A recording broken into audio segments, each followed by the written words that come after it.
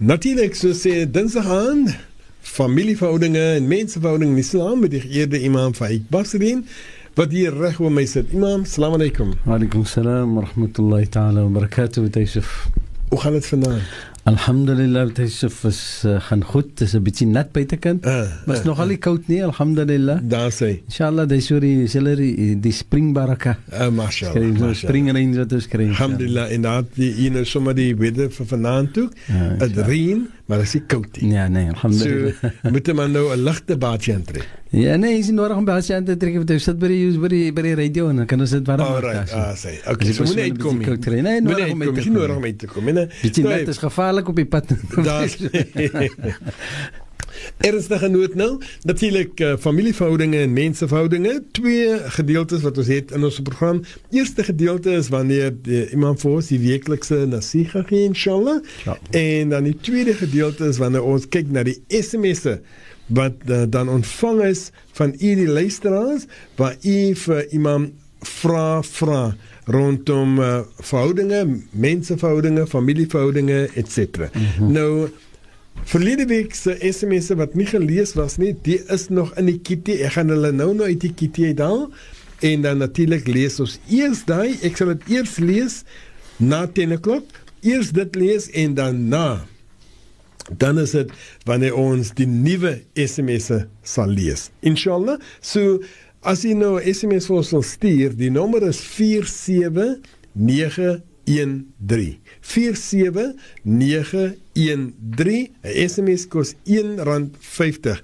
Maar laat ek ook vriendelik vra, as jy verlede week 'n SMS gestuur het en dit was nie gelees nie, moet dit nie weer stuur nie. Wag eers om te hoor of dit nie vanaand gelees word nie, want soos ek sê, ek gooi nie die SMS'e weg nie, ek gaan dit haal. So, die wat nie gelees was verlede weekie, sal ek beslis vanaand lees. So, as dit 'n vraag is wat jy wil weer vra, los hom, hoor eers of ek hom gaan lees. Maar as jy enige ander vraag het, 'n vraag of vraag, 47913, dis die nommer.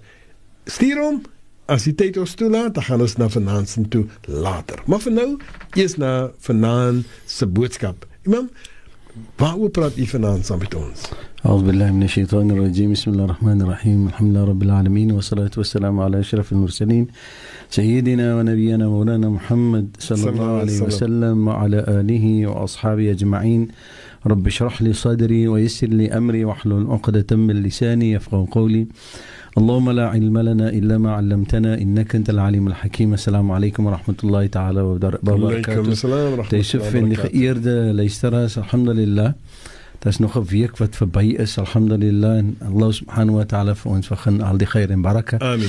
Van die tyd wat verby is, en mag Allah ta'ala vir ons vergun dat ons beter mense is van die week wat vorentoe lê. Inshallah. En vergun dat ons almal die voordele wat ons gekry het van die week wat verlede week, dat Allah subhanahu wa ta'ala moet dit vir ons gee in loon van baraka. Amen.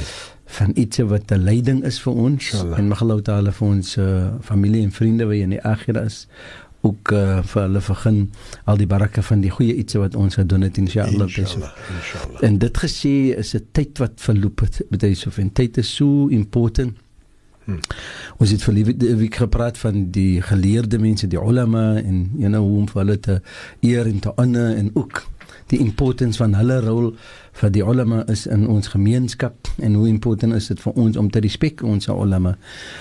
Maar dit gesê, dan is daar mos iets soos gewetenskap ook wat net so important is.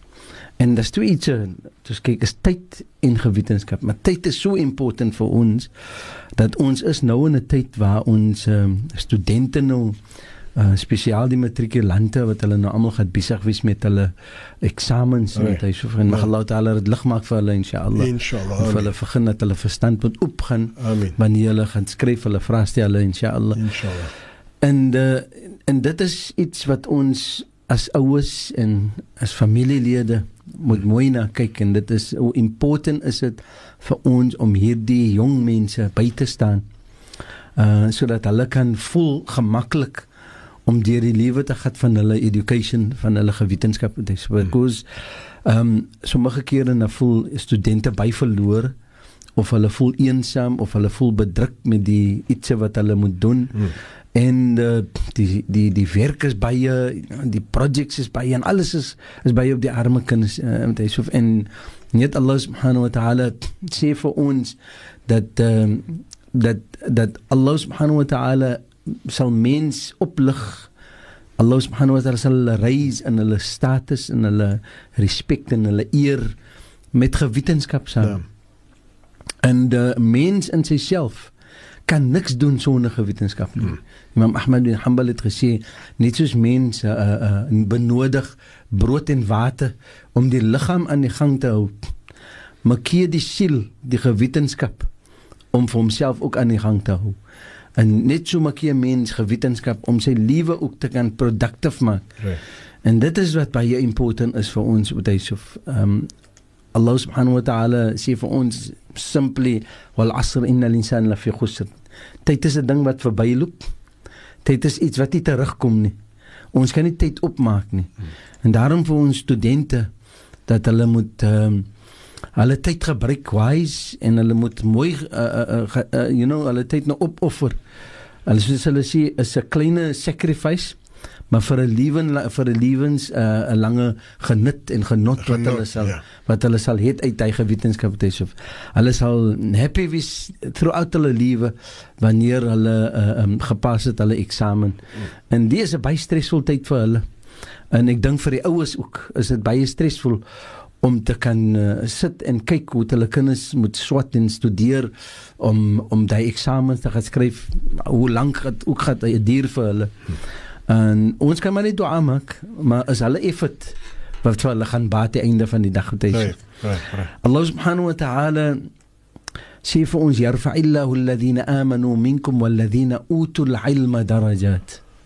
Right, dat Allah subhanahu wa ta'ala elevate, yarfa'illahu alladhina amanu, diegene wat geloofbarig is, wat vir hom heg aan Allah subhanahu wa ta'ala sy eenheid, en wat particularly vir hom bring op daardie graad dat hy is 'n slaaf van Allah. Walladhina amanu minkum walladhina utul ilma darajat. En dan sal Allah subhanahu wa ta'ala vir hom voorskryf 'n daraja, 'n category wat baie hoog is. En dit kan wees in die dunya of dit kan wees in die akhirah. En die Nabi sallallahu alaihi wasallam het vir ons gesê, dit is vir mense geheel en al, net vir moslims of specifically net vir sekere mense wat studente is, net so. Die Nabi sallallahu alaihi wasallam het gesê, man arada dunya fa alay bil ilm. Die ene wat desire die dunya, hy wil die genut hê van die dunya, die genot, hy wil die benefits hê van die dunya, fa alay bil ilm, dan gaat hy net kry met gewetensskap saam, en hy moet gaan leer en studeer en so, en wat vir hom gemaklik is.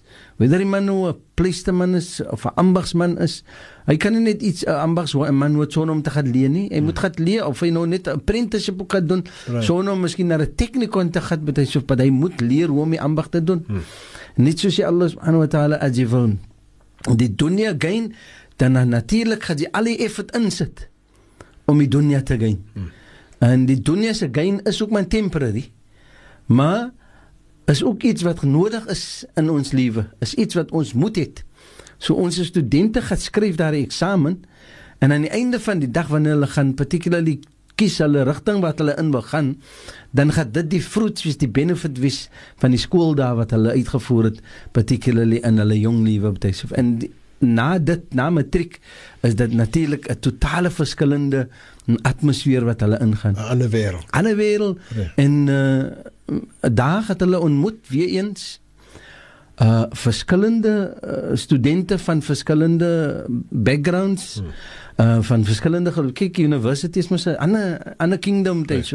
En daar gaan hulle leer hoe om reg hulle dien op te pas, hoe om mens te wees, hoe om in verskillende geselskappe te wees, sodat hulle kan wees mens op die beste van hulle ability, maar om uit te dra die principles wat hulle ouers ook vir hulle neergeleer het betyds.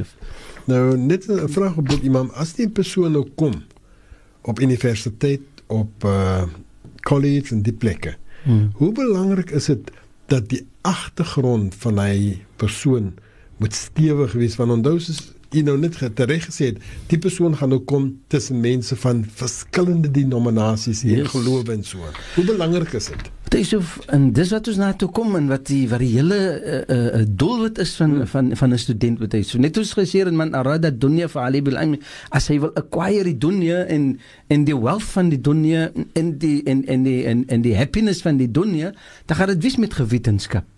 Maar in die gewetenskap is daar 'n background, because van hy skool gegaan het sy teachers vir hom van whatever grade R, whatever het vir hom so geleer, al die standaards soos hy opgegaan het, en hy het gedevelop in sy verstand, en sy ouers het vir hom geleer by sy huis, wat is sy dien, het hy gedevelop 'n background.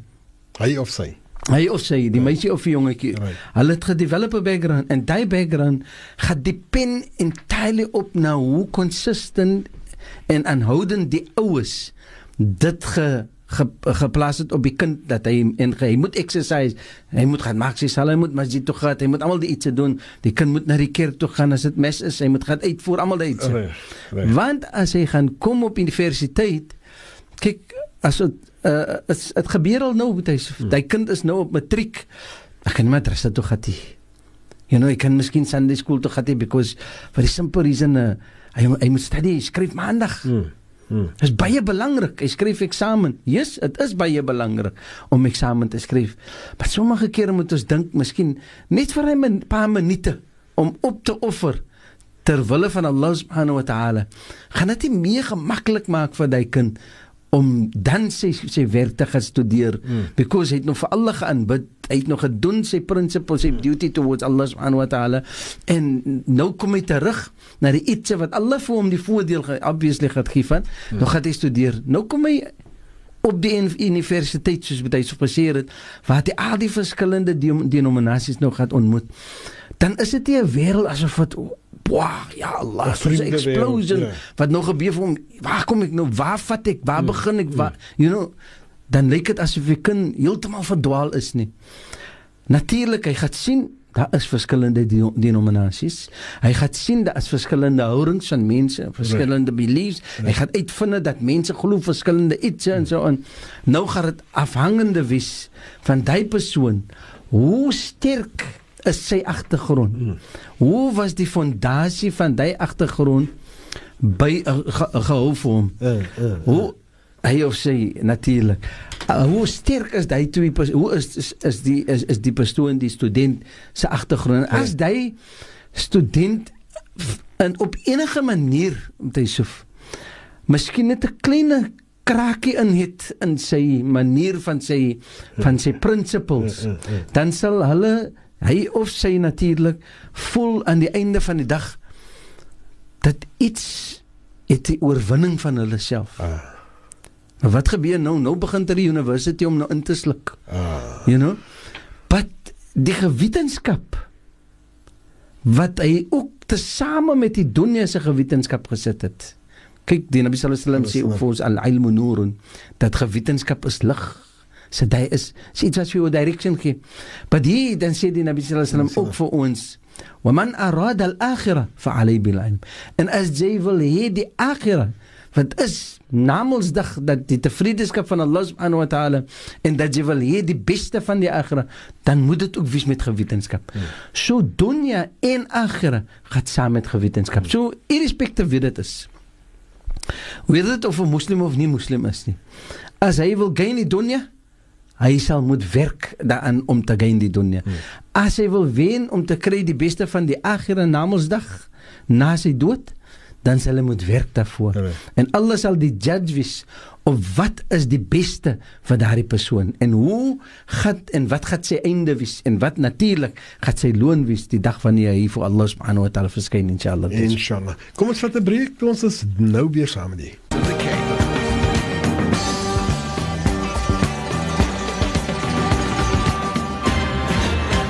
Mensenverhoudinge, familieverhoudinge in Islam, saam met die geëerde imam Faiek Bassadien, die imam van Heilige Masjid. Bismillahirrahmanirrahim. Allahumma salli ala sayyidina Muhammad wa ala sayyidina Muhammad. Yusuf, ek dink as ons mooi kyk in ons lewe en geheel en al, dat dink ek, daar is 1 minuut van die dag wat ons nie gewetenskap benodig nie. al is dit hoe min, even die man wat, met alle respect saam te Yusuf, die man wat staan op die pad en wat nou sy groente verkoop, hy moet kan tel. Anders dan gaat hy moes nou die goed van niet weggee. Of hy gaat te min geld invat. Of so, hy moet kan tel. Hy moet kan weet wat is groente, wat is vrugte. Hy, you know, and to the amazement, Yusuf, ek weet van 'n persoon, hy is 'n nie-Muslim, but hy is 'n baie goeie motormechanic. But hy kan nie lees of skryf nie. Maar ek try nog om uit te figure, hoe dan die man moes nou die meter lees, as hy die goedes vaststook, en as hy die spennes vat, dan moet hy kyk, wat is dat 12 en 'n 13? Ek is amazed om te kan dink, hoe het alle mens gecreated in sy, hoe sê hulle, sy intuition, ne? Jy weet nie, wat is die in Afrikaans, die gevoelendheid wat hy kry, wat moet hy doen? Hy gaan dit nie doen uit onkunde nie, because dan gaat hy mos nou heeltemal 'n verkeerde iets aandoen. Maar hoe gee Allah dat mens in so 'n manier in sy onkunde leeg hy nog altyd? En Allah begin nog vir die persoon al hoe meer gewetenskap, en die beste van gewetenskap wat ons weet van wat hy Yusuf. Ons weet die beste van gewetenskap is die Islam, die dien van Islam, wat Allah subhanahu wa ta'ala vir ons sê, om te leer die dien van Allah subhanahu wa ta'ala, is die kul innama ilmuha inda rabbi, you know. Die gewetenskap van Allah subhanahu wa ta'ala, en specifically die gewetenskap van tyd, die gewetenskap van wanneer 'n persoon se lewe begin en wanneer sy lewe einde. Dit is almal gewetenskap wat in Allah is. As ons kyk na Allah se gewetenskap, is beyond die knowledge wat ons het in die dunya, is Allah se gewetenskap. Die beauty daarvan is Allah share dit met mens. En Allah share dit nie met moslims nie. Met mens. Met mens. You know? Maar min an-nasi man yaqulu rabbana. Allah sê vir ons, vir mensdom in geheel en al. Wa min an-nas man yaqulu rabbana. Wie is julle maker? Hoe mense het claim, ons het verlede week ook gesê, hoe mense het ook, en ek sal dit elke week sê, dat mens het sy eie manier wat hy claim vir Allah subhanahu wa ta'ala. En sy verstaaning wat hy het van Allah subhanahu wa ta'ala. Even in Islam ook. Sal ons uitvind, sommige mense sê, sommige, even miskien van ulama, wat sy miskien 'n hadith om te sê, dat Allah gaat kom af na die eerste sama toe, en as sommige wat sê, maar sterk sê, Allah kan nooit kom na die eerste sama nie. Waar is die eerste sama? Waar begin die eerste sama? En allemaal die, as Allah dan toe kom, om te sê, Allah te plek, en allemaal, dat is beyond ons knowledge, dit is Allah se gewetenskap. You know, so ons gaat allemaal die iets a question. Maar die beauty daarvan is, Allah share die knowledge met mens, dat Allah is in existence. Allah is diegene wat wil hê, mens moet advance in die dunya. Allah wil hê, ons moet bly op een plekkie. Ons kinders geskryf eksamens, wat 10 jaar terug nie geskryf gewys het nie met hy so. Because die kind van vandag is 10 jaar meer advance as die persoon van 10 jaar terug. Kan ek net vir jy ietsie vra op dit wat jy gesê het, wat Allah die gewetenskap met ons deel, sal jy dan sê, en ek vra nou uit onkundigheid, dat Allah sal met ons deel, net wat ons moet weet. Niks meer nie. Wat hy Yusuf, in toe 'n sekere mate gaat ek sê, ja, wat hy Yusuf. Maar daar is gewetenskap, wat mens vandag, as het tevore kom vandag, dan is arguments. Vat miskien nou 50 jaar gelede, as ons gepraat het van navigation, of you know, die type van iets 50 jaar gelede, en die sophistication van vandag, die goed is wat hulle het vandag. Gaan die mense sê, nee man, die tydse mense gesê, nee God, hulle, wat praat die mense? Die is allemaal jail besigheid. Vandag sê ons dieselfde ding, maar 50 jaar van nou af, dan gaan die mense sê, ja, ons mense was agter gewees. Verstaan jy? So daar is sekere gewetenskap, wat sommige mense miskien die minderheid daarvan, wat het miskien, kyk die kind wat gaat sit en eksamen skryf, het hy so. Almal se intelligence, kan ons maar sê, is nie op dieselfde gehalte nie. Die een kind lees hy question, dan verstaan hy kan dit immediately, die ander kind moet dit 3, 4, 5 keer oorlees, om te kan kry, wat probeer die man vra van my? En yet, hulle gaat al twee supposedly dieselfde antwoord gee. Aan die einde van die dag gee ene 'n bietjie slightly different antwoord. Ene sinne is miskien meer descriptief wat meer verduidelik die antwoord, die ander ene sinne nie. Wat gebeur met Yusuf? Allah praat met ons. Allah sê vir ons moet ibadat maak vir Allah. Maak ons almal dit dieselfde? Ja, maar almal het 'n verskillende verstaaning daarvan. Almal gee vir sommige kere verskillende antwoorde daarvan. So wil Allah subhanahu wa ta'ala hê dat met die difference van ons gaat ons het. Imagine almal moet dieselfde gewees het. Dit is 'n boring wêreld wat ons ingelewer het. Maar almal is verskillend. En die verskil wil Allah hê ons moet unite. Ons moet een word. En ons moet submissive word towards Allah subhanahu wa ta'ala. Whether it is 'n persoon wat vir Allah ken op die manier soos ons as moslim of te not. As ons kyk wat concern gewetenskap, die man wat die meneer is wat in die klas voor staan, wat in die klaskamer is, ons kies nie 'n moslim om ons 'n moslim kinders te leer nie, te educate nie. Enige persoon wat die qualifications het, hy gaan my kind leer. Irrespectief van sê, ongeag van sê, geloof wat hy is. En dit wat Allah wil hê. Ons moet probeer die verstaaning kry, dat met die verskil wat ons, en hoe ons verskil ook met mekaar, moet ons nog altyd probeer om te kry die common ground tussen ons, die menslikheid van ons, laat ons kan lewe met mekaar, so laat ons kan advance. Hoe gaat mens vir Allah leer ken, met hy so? As ons al die tyd net, kyk, die Nabi sallallahu alaihi wasallam het gesê, dat, umirtu an uqatil an-nas hatta yashhadu an la ilaha illallah. Nou, dat is twee maniere hoe ons dit kan verstaan. En die eerste iets kan ons sê, umirtu, Nabi sallallahu alaihi wasallam gesê, ek was georde om mens, die woord qatala kan mens om dood te maak, om te baklei met mens, until hy gaat glo in die eenheid van Allah. As Allah dan so wanted, laat mens moet glo in Allah se eenheid. Allah het in verlede week gesê, dat Allah sê, hy sê self, shahid Allah wa la ilaha illahu, Allah dra getuie van sy eenheid, maar hier sê die Nabi, dan bedoel het nie dit nie. Wat dit bedoel, die woord, umirtu an uqatil, die Nabi sallallahu alaihi wasallam, het ge-exercise, hy sê, ek was gecommand gewees, om te struggle met mens, asof dit 'n feit is tot die dood. Hoekom? Uit die liefde wat Allah het vir mens, dat mens nie moet in die verdwaling gaan van verkeerd nie. So dit is vir die benefit van mens. Vir die benefit van mens. As mense eie onthalwe, dat Allah subhanahu wa ta'ala gegee het, dat die Nabi sallallahu alaihi wasallam so hard moet gewerk het, om vir mens te kan unite. In die tyd van die Rasul sallallahu alaihi wasallam, wat Medina, wat die Nabi sallallahu alaihi wasallam Mekka oorvat, wat hulle kom uit Medina uit, daar was nie almal wat moslim gewees het nie. Daar was baie wat nie moslim gewees het nie, aan hulle sekere tyd, tot Allah subhanahu wa ta'ala vir hulle gesê het, nou is die laaste van julle wat nou kom in die plek. Maar die Rasul sallallahu alaihi wasallam, wat die Medina toe gaan, toe was nog altyd die Nabi het treaties gehad met die different tribes, wat nie moslim gewees het nie. En die Nabi het vir hulle kans gegee, om te lewe, en die Nabi het vir hulle gesê, hulle moet laat bly Medina nie. Die Nabi het vir hulle gesê, dis die treaty, en die moet ons oplewe, as ons kan saam lewe met mekaar, en julle gaat nie disobey die treaty nie, then we have no problem vir moslims en nie moslims om saam te lewe nie. Maar because hulle het gebreek die treaty, hulle het against die principles van die treaty gegaan, en hoeveel keer gebeur het die vandag in ons eie lewe nie.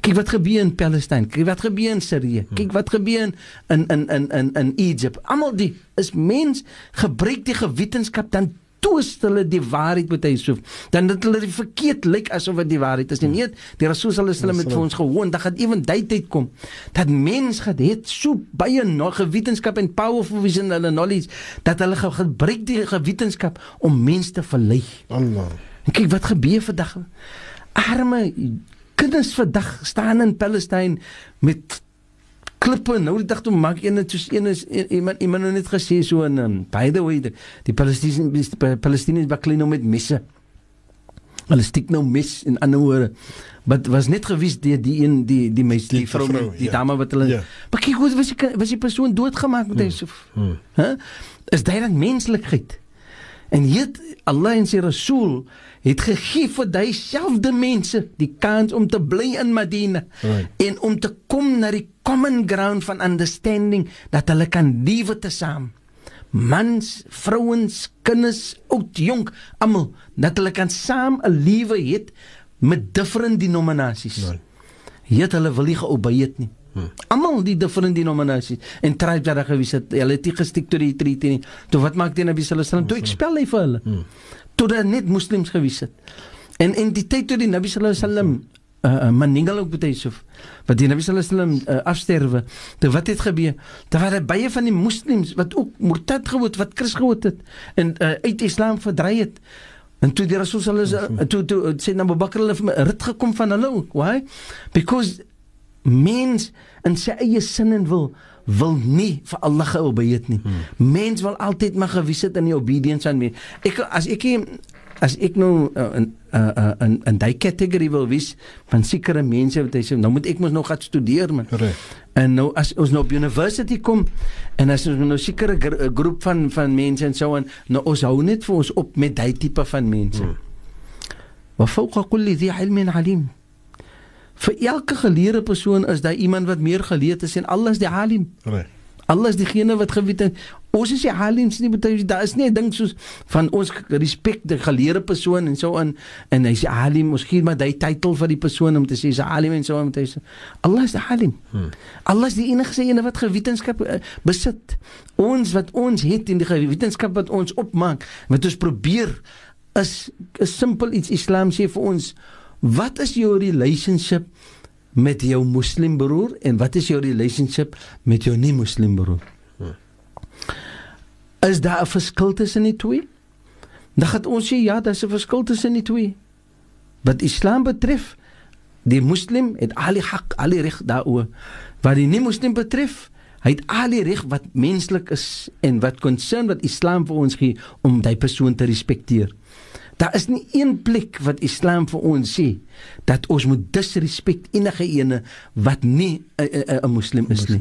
Die enigste tyd wat Islam vir ons sê dat ons moet nie vir ons in connection hou met diegene nie, is diegene wat vir ons baklei teen ons iman. Die persoon soos die Palestinians wat nou gebaklei word, nie because hulle is Palestinians nie.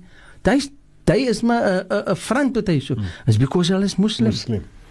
Dit is die heel eerste issue daarvan. Maar dit wil sê, ons moet nou, gaat retaliate, because hy baklei teen aan ons iman nie. Daar is twee examples, is 'n example van Sayyidina Umar, en 'n example van Sayyidina Ali radiallahu ta'ala an, wat vir ons wys, en vir ons uitwys, wat hy sê, dat hulle twee, het ook gewys in battle, en specifically Sayyidina Ali, toe die een persoon toe baklei gesê moet Sayyidina Ali, wat hy het kan gesien het, hy kan nie vir Sayyidina Ali overpower nie, toe spieg hy vir Sayyidina Ali in sy gesig. Toe was Sayyidina Ali ready om vir hom te stryk. Om vir hom dood te maak. Toe immediately to stop Sayyidina Ali. Hoe kon sy vir hom nou dood gemaak het? Uit kwaadheid. Because die man het vir hom gespeel. Verstaan jy so? So dit was 'n retaliation dan. Dan was hy nie te wille van Allah nie. En Sayyidina Ali het heeltemal die persoon en is 'n min of meer dieselfde incident het gebeur met Sayyidina Umar. En kyk hoe is die mense, hulle is in battlefield, respect hulle nog altyd vir Allah. Hy kan sy nie doen met gewetenskap. As jy 'n man is wat nie sulke gewetenskap het nie, en gewetenskap specifically vir die akhirah nie, dan gaan jy baklei met 'n persoon at will. Or emotions. You know? Dan waar is jou menslikheid? Die Nabi sallallahu alaihi wasallam was so onderdruk. Die Nabi sallallahu alaihi wasallam het so swaar gekry. Hy het so gebattle met mense saam met Yusuf, maar hy nooit mens verlaag nie. Hy het nooit mens verlaag nie. Hy het my altyd gevra, o Allah, vergun vir hulle. En daar is mos soveel examples ook, wat Jibril gekom het na die Nabi sallallahu alaihi wasallam en gevra het vir die Rasul sallallahu alaihi wasallam. Hy het gesê vir ja Rasulullah, gee vir my die right away. Ek kan Jabal Uhud vat, dan kan ek gooi Jabal Uhud bo op hulle en hulle destroy. Toe sê die Nabi sallallahu mag daar miskien een persoon wees wat in sy hart sal het om iman te aanvaar van Allah subhanahu. Net hy hoop dat daar is een persoon sal wees. Nou wie kry nou die gain daarvan? Almal. Even die wat die moslim is. Wys jy nie uit die menslikheid van ons Rasul nie? Wys jy nie die menslikheid wat Islam vir ons leer, hoe ons moet lewe nie? Wie se gewetenskap is dit Yusuf? Die gewetenskap van Allah. Dit is wat Allah kom leer vir ons. Daarom om die liewe vandag in die wêreld vandag vorentoe te vat, kan dit net vir ons bring met gewetensskap. Ons kan net vorentoe gaan, maar ons moet ook nie ons gewetensskap opbou op so 'n manier dat dit word segregated knowledge nie. Is net ons islamse gewetensskap nie. En ons wil dit nie vorentoe vat op 'n nog 'n level wat ons dit kan sit op 'n platform waar daar ander mense is. Daar is soveel mense wat nie moslim is nie, wat islam studeer, wat ek persoonlik van weet. Wat islam studeer as 'n geloof, nie as 'n geloof om te glo in nie, maar as 'n form of education. En hulle sien die beauty van die gewetensskap van islam, en dit is mos nie islam nie, dit is mos Allah se gewetensskap. Ons sê dit is die knowledge van islam, maar dit is die gewetensskap van Allah subhanahu wa ta'ala, en dit leer vir ons in mene van die ayahs van die Heilige Koran. Dan praat Allah met mens. Allah het al die hoop in til qiyamah, het Allah nog altyd die hoop dat mens sal altyd vir Allah dien, en mens sal vir Allah dien op verskillende vlakke, verskillende maniere. Maar diegene wat vir Allah dien in sy eenheid, is die ene wat Allah subhanahu wa ta'ala gee die leiding om uit te kom min az-zulumat ila an-nur, om uit die donkerte uit te kom en te gaan in die rigting van lig. Al-ilmu nurun.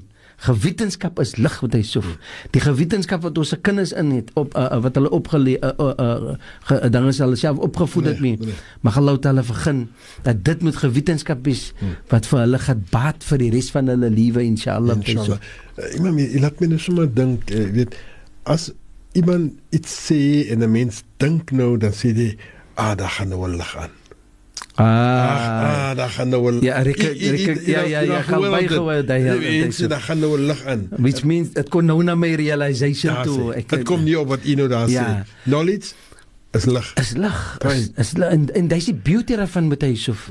En as 'n mens continuously net lees, boeke lees of whatever, dan kan ons sien die verskil van een tyd van ons na 'n ander tyd toe. En die jong mense wat die dogters en die seuns van ons wat nog gaan skryf, ek sal vir hulle 'n bietjie van net 'n klein tip gee, simpel iets wat hulle kan doen. Voordat hulle uit hulle huis het gaan in die oggend, elke oggend hulle gaan skryf eksamen.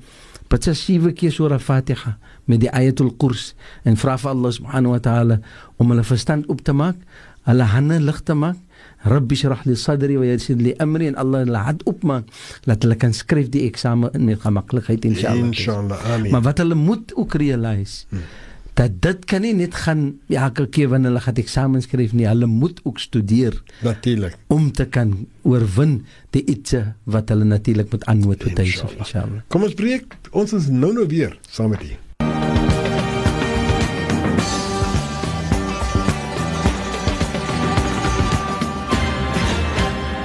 Mensenverhoudingen en familieverhoudingen in Islam met die geëerde imam Faiek Bassadien. Imam, baie belangrik, kennis is mag. Ja, kennis is mag. Hoe sê Engelse dinge spreek wat David Yusuf, knowledge is power. Knowledge is strength, it's power. Ja, maar it's power, yes.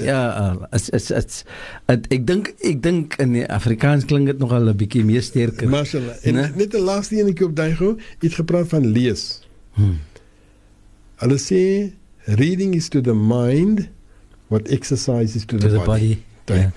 Mashallah, nee, ek dink die skoolmeester is goed, hy sê, ons leer met Allah se goedheid, kan ons leer met in baie maniere. Vanaand sê ek vir Sheikh Zahir Adams, sê ek vir hom, Sheikh, is wonderlik hoe 'n mens kan leer van mens.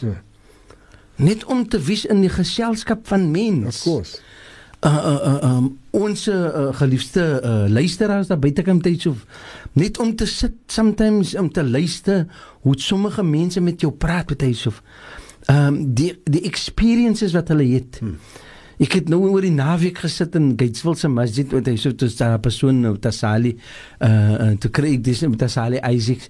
Hy is eintlik familie van my moeder toe luister ek vir hom aan hoe hy praat van die families van ons, van my eie familie, van mense wat ek ook hier eens ken ook. Wat wys net uit. Persoon in sy jare, wat sy verstand is nog. Why? Net soos hy so sê, dat gewetensskap is soos exercises vir die liggaam, is die gewetenskap vir die mind. En 'n persoon wat net lees kan sien, 'n mens kan sien, even in sy ouer jare, en daar is mos 'n feit ook, wat hulle sê scientifically, dat 'n persoon wat baie lees, Alzheimer's daar's maar 'n margin wat 'n persoon hy kan develop die Alzheimer's, né? But it is waar, because the mind bly active. You know, en die is die beauty daarvan. En yet Allah subhanahu wa ta'ala, hy sê vir ons dat daar is particularly ene wat beter as die ander ene wat gewetenskap kon sê, en ons verstaan dit. Maar die mooiheid van gewetenskap is wat hy sê, dit gee vir ons direction in lewe in. En die direction wat ons in lewe ingee, is dat 'n persoon, hy wil nooit agterbly nie. Hy wil maar altyd advance. En hoe gaan hy dit doen? Maar net met gewetenskap saam. En Allah subhanahu wa ta'ala is baie clear wanneer Allah subhanahu wa ta'ala praat van gewetenskap. Ons vat vir argument, sê ek maar net weer wat ons gepraat het van tyd en hoe important is tyd ook by so. As ons moet kyk, en ons praat van tyd, né? En ons praat van 'n uur sê self, en 'n uur is ook soveel klomp verskillende tye in. Daar is sekondes in, daar's minute in, en nie altyd is dit dieselfde nie. En net soos minute en ure en dae en weke en maande en jare, so is wat hy so is, almal is tyd, maar almal is nie dieselfde nie. Seasons is nie dieselfde nie. Decades is nie dieselfde nie. En dis al tyd. Is almal tyd wat hy so weet. Ons gebruik dit en wie in ons menslikheid. Ons kyk verby dit so. Ons het die tyd daarvoor nie. Ons het die tyd vir dit nie. Daar's ander dinge wat important is en ons sê as ons kan realize die importance van tyd, dat Allah sê in die surah wal asr, dit is so 'n powerful surah, Allah sê dat mens sal gaan, mens is verlore met tyd, nie dat mens is verlore nie, but sommige mense het so baie tyd op hande, jy weet nie wat om te maak met sy tyd nie, dan mos jy tyd, slaap, leef voor die TV, diese type van dinge, doen onnodige iets, waste die tyd, because tyd is 'n ding wat nie weer kan terugkom nie. En die beauty daarvan is, as ek ouer word, dan wil ek maar, ek nou nog 'n paar jaar jonger gewees het, kan jy, ja, nou kan jy, kyk vir my nou net so 5 of 10 jaar jonger kan jy sien, maar wat het ek aan gemaak 5 of 10 jaar? Verstaan jy? Maar net, kyk die importance daarvan. As ek kyk vir die tyd wat verloop het, my relationship wat ek gehad het met my familie, sommige kere dan kry ons 'n skoolmeester wat ek daai jare op primary school gehad het as 'n meneer of 'n juffrou. Dan wat gebeur dit as ek so bly om my persoon te sien, daai persoon kan nou vir my uit en highlight sekere iets wat important is, wat in my lewe is, wat ek vergeet het van dit. Dat ek wat gebeur het. Nou wie wat dan reminisce ons soos sê, né, oor daai iets van die past. Dit is so important. Because it's part van my history. You know, man en vrou, as hulle mooi lewe met mekaar gehad het, en hulle kon nou by anniversary soos 40 en 50 jaar oud, nou wat gebeur? Dan bedoel dit dat hy persone, al is hulle hoe lank met mekaar, al is dit dat hulle hoe baie tyd met mekaar gespandeer het, dat Allah subhanahu wa ta'ala vergun, dat hulle word al closer met mekaar, because van tyd, wat Allah subhanahu wa ta'ala gegee het aan hulle verskaf het, sodat hulle kan natuurlik gebruik maak van die tyd. Liefde is iets wat 'n mens besit, en elke persoon in hierdie dunya het Allah subhanahu wa ta'ala vergun dat hy het liefde in sy hart in. En ons moenie die tyd laat verbyloop nie, dat ons nie connection maak met ons familielede nie. Ons moenie die tyd laat verbyloop nie, dat ek van vergiet, dat daar is 'n familielid van my, wat ek langlaas gesien het, of gehoor het van nie. Ek moet altyd probeer, om maar kontak te maak, met daardie wat ek langlaas gesien het nie. Hoekom? Daardie persone is important in my lewe, in my daaglikse lewe. As 'n familielid, ek mag hom nie vandag miskien benodig nie, maar ek mag hom miskien môre so dringend nodig kry, dat hy die enigste persoon sal wees, wat my sal uithelp, maar dan het ek nooit tyd gehad vir daardie persoon nie. Ek dink, dat ons as mens het Allah subhanahu wa ta'ala vergun dat ons het die krag en ons het die wil om iets te kan doen in hierdie lewe. Maar as ons nie wil probeer om gebruik te maak van dit wat Allah subhanahu wa ta'ala aan ons verskaf het nie, dan gaan ons in die verloor kan wees. You know? Ons gaan wees aan die kant wat die Rasul sallallahu alaihi wasallam vir ons verduidelik. Daar kan mense wees wat khasira dunya wal akhirah. Hy kan verloor sy dunya en hy kan verloor sy akhirah. Nou as 'n mens gaan leer het in die verlede, almal van baie mense het ambag, baie mense het profession, en vandag sien ons daar's baie menere en vrouens wat in retirement is nooit, 'n mens kom nooit aan die einde van gewetensskap nie. En hoekom nie? Because die gewetensskap wat die persoon het, die persoon se gewetensskap wat hy het, is natuurlik op van so 'n gehalte dat hy kan dit nou gebruik vir daardie wat dit benodig. En ek sal aanroep dat daardie wat nou in retirement is, dat is baie jong mense. Ons, almal van ons, weder dit nou imams is, Maulana, Sheikhs, of even predikante, probeer om ons gemeenskappe te verander. In die sens dat ons probeer om 'n verbetering te bring in ons gemeenskappe. Almal werk aan dieselfde saak. Almal werk maar aan die social ills van ons communities. Ons het baie beliefdige communities. Ons het communities wat ons natuurlik kan aanroep vir enige iets, dan staan en dan is hulle daar vir dit wat hy sê. Maar wat baie important is, dat ons moet leer om respek te hê een vir die ander. Imam, net om vir u terug te bring ietsie wat u nou nog genoem het, u wou gepraat het van die retired persone. Ek kom na die mense toe met hy so, want particularly as ons kyk hoe ons particularly ons lewe uitleef, dan die mense, die ouer persoon is van minder waardig vir ons. Hoekom hulle gaan te veel afsien op iets. So minder ons vir hulle in ons company kan nie toe beter. Minder belangrik. Maar nou die manne wat nou en die mans en die vrouens en die juffrouens wat nou in retirement is, ek sal aanroep doen met hy so dat hulle om vir hulle te vra. Daar is baie jong mense wat nie kan bekostig om hoe sê hulle ekstra klasse te loop om hulle self te verbetering in sekere vakke nie met hy so. Maar dat daar is van die persone wat miskien nou by die huise is en so aan. As hulle miskien, al is dit 'n uur vir 'n week of miskien 2 ure vir die week, as 'n sadaqa kan doen, because 'n sadaqa wat jariya is met Yusuf, is iets wat aanhoudend is. Nabi sallallahu alaihi wasallam sê vir ons 'n sadaqatun jariya is een van die ietsse wat nooit ophou nie. Meaning, as ek persoon geleer het, al is dit hoe min, en die persoon het benefit. So vir argument sê, ons gee extra lessons vir die studente, en die studente baat daarby, en hulle gaan skryf, hulle eksamen, en die einde van die dag toe slaag hulle, die ouers is bly daar. You know, but hy so die man het my kind gehelp, met sy maths of sy science of whatever. So wat het gebeur? Die is maar die mense dua, wat die Nabi sallallahu alaihi wasallam sê, die man sanna sunnatan siyatan falahu ajru wa ajru man amila biha.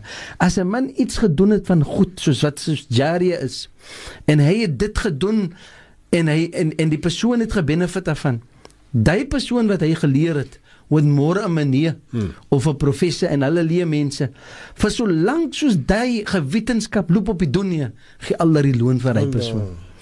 Nou, dit is soos ek moes daar 'n lecture en so aan. Hoeveel mense is dan nie wat lecturers is nie, hulle het geleer. Dink ons miskien net so klein 'n bietjie daarvan. Nie met pride saam nie, but dat gewetenskap bring baie, hoe sê hulle, moderation. Het is eintlik humble. Humility. Ja, hy bring nou, as die persoon in sy humbleness net dink daarvan, dink, ja Allah, het lees alhamdulillah, het ek daarom 'n persoon iets geleer. En die persoon lewe nog vir die next 50 jaar.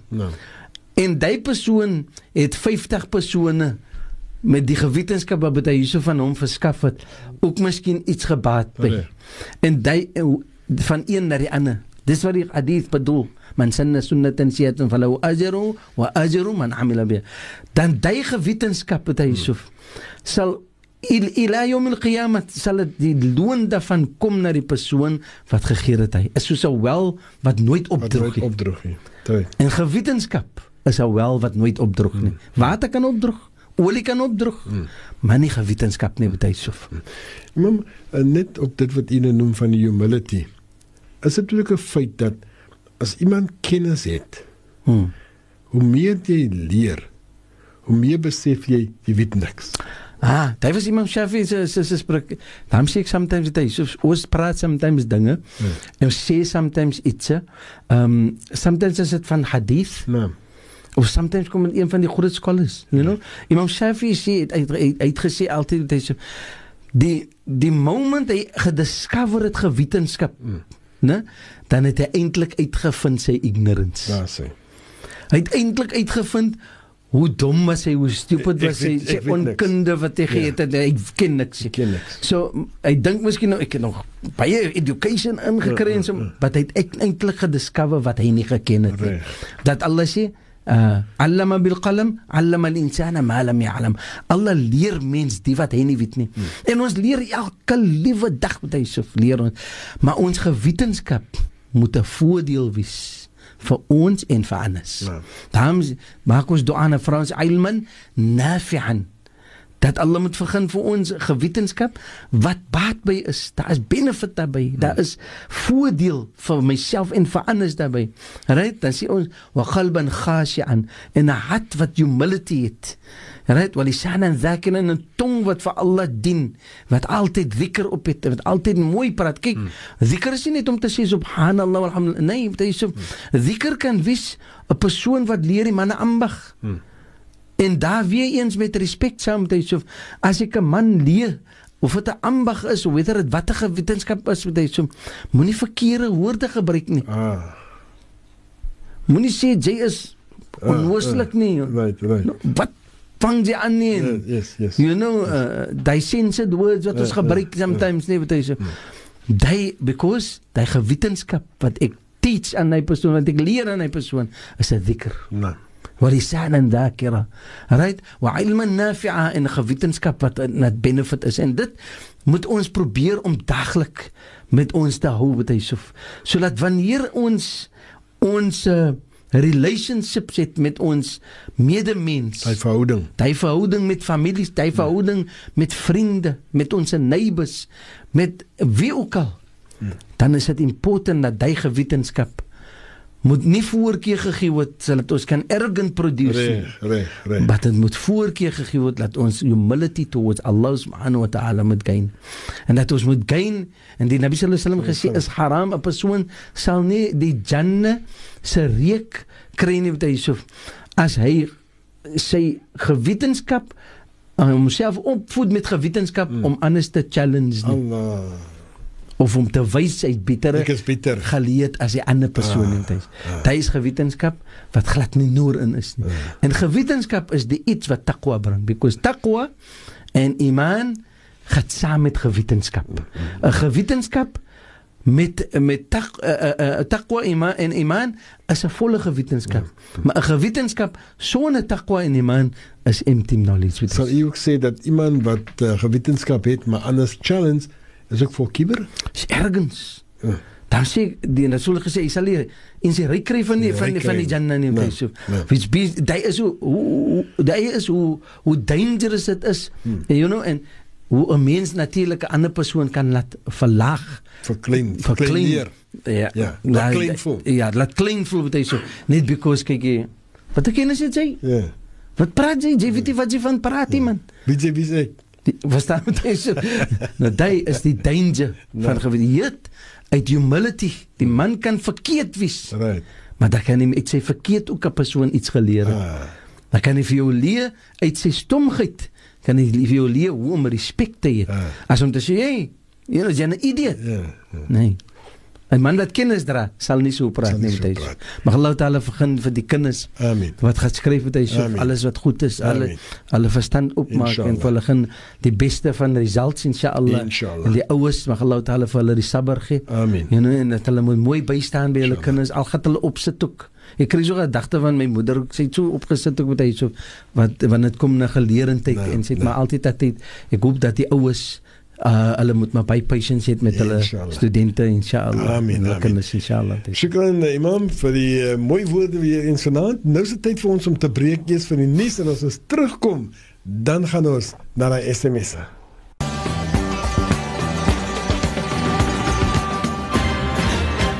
Nou gaan ons kyk na die SMS'e. En die eerste SMS van verlede week nog oor is Imam. Ek gaan nou die eerste ene keer salam Imam en Buta Yusuf. I just want to know, if I must go to greet my children's father, if I want to go on Hajj, he lived with a Christian woman for the last 25 years. I'm not married to him anymore. Bismillah ar-Rahman ar-Rahim. Allahumma salli ala Sayyidina Muhammad. Dus die meer feit dat sy nou nie meer 'n relationship het met die man nie, Yusuf, en hy het nou 'n totale lewe wat nou nie miskien of haar pas nie, Yusuf. Dink ek sy is nie 'n moed dat sy moet vir hom gaan groet of iets soos dit nie, because hy is mos 'n strange man. But as sy voel dat hulle het miskien nou hoorigheid met mekaar en sy voel nou van die gelooflike pad, van die islamic pad, dat is nou net reg vir haar om nou die man nog aan maaf te vra as hy nou voel sy nou miskien iets verkeerd gedoen. Dan is dit maar net 'n matter of principle, maar sy moet nie alleen gaan hê, you know? Sy moet nou 'n mahram saam met haar vat, miskien 'n broer of iemand of 'n oom van haar, net om te gaan sê vir iemand, kyk, ek gaan nou Makka toe en so aan, ons was getroud gewees en so aan.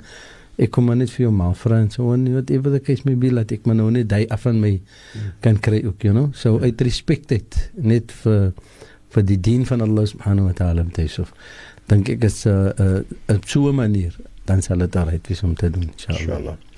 Salam Imam, I get home at 6, can I still make my Asr Salah? Natuurlijk, ja, wel, as Maghrib is, moes maar baie later is dit, ek dink Maghrib is nou omtrent 7 o'clock. Ja, roundabout that tyd. Minuut of 2 na 7. Nee, die persoon kan nog Asr maak, daar is nog genoeg tyd om Asr te maak, maar sê die persoon moet nou net meer tyd gaat versuim om te gaan maak die wak nie, en dan vergiet dat die wak moet gemaak word nie. Sy is nog altyd, hy of sy is nog altyd in die tyd van Asr, soos die persoon kan nog Asr maak as hulle bereis kom, inshallah. Salam to Yusuf en geëerde Imam, a very informative program. Can you join Tawaful Ifada and Tawaful Wida together? Tawaful Ifada en Wida. Dus dis 'n vraag wat al opgekom het, en ek dink as 'n mens nou mooi moet kyk, Tawaful Ifada en Tawaful Wida is twee verskillende iets. Daar was, ek dink was about 2 of 3 jaar gelede wat daar so prate opgekom het, dat wanneer die Hujjaj nou gaat maak hulle Tawaful Ifada, dan moet hulle maar hulle laaste tawaf wees.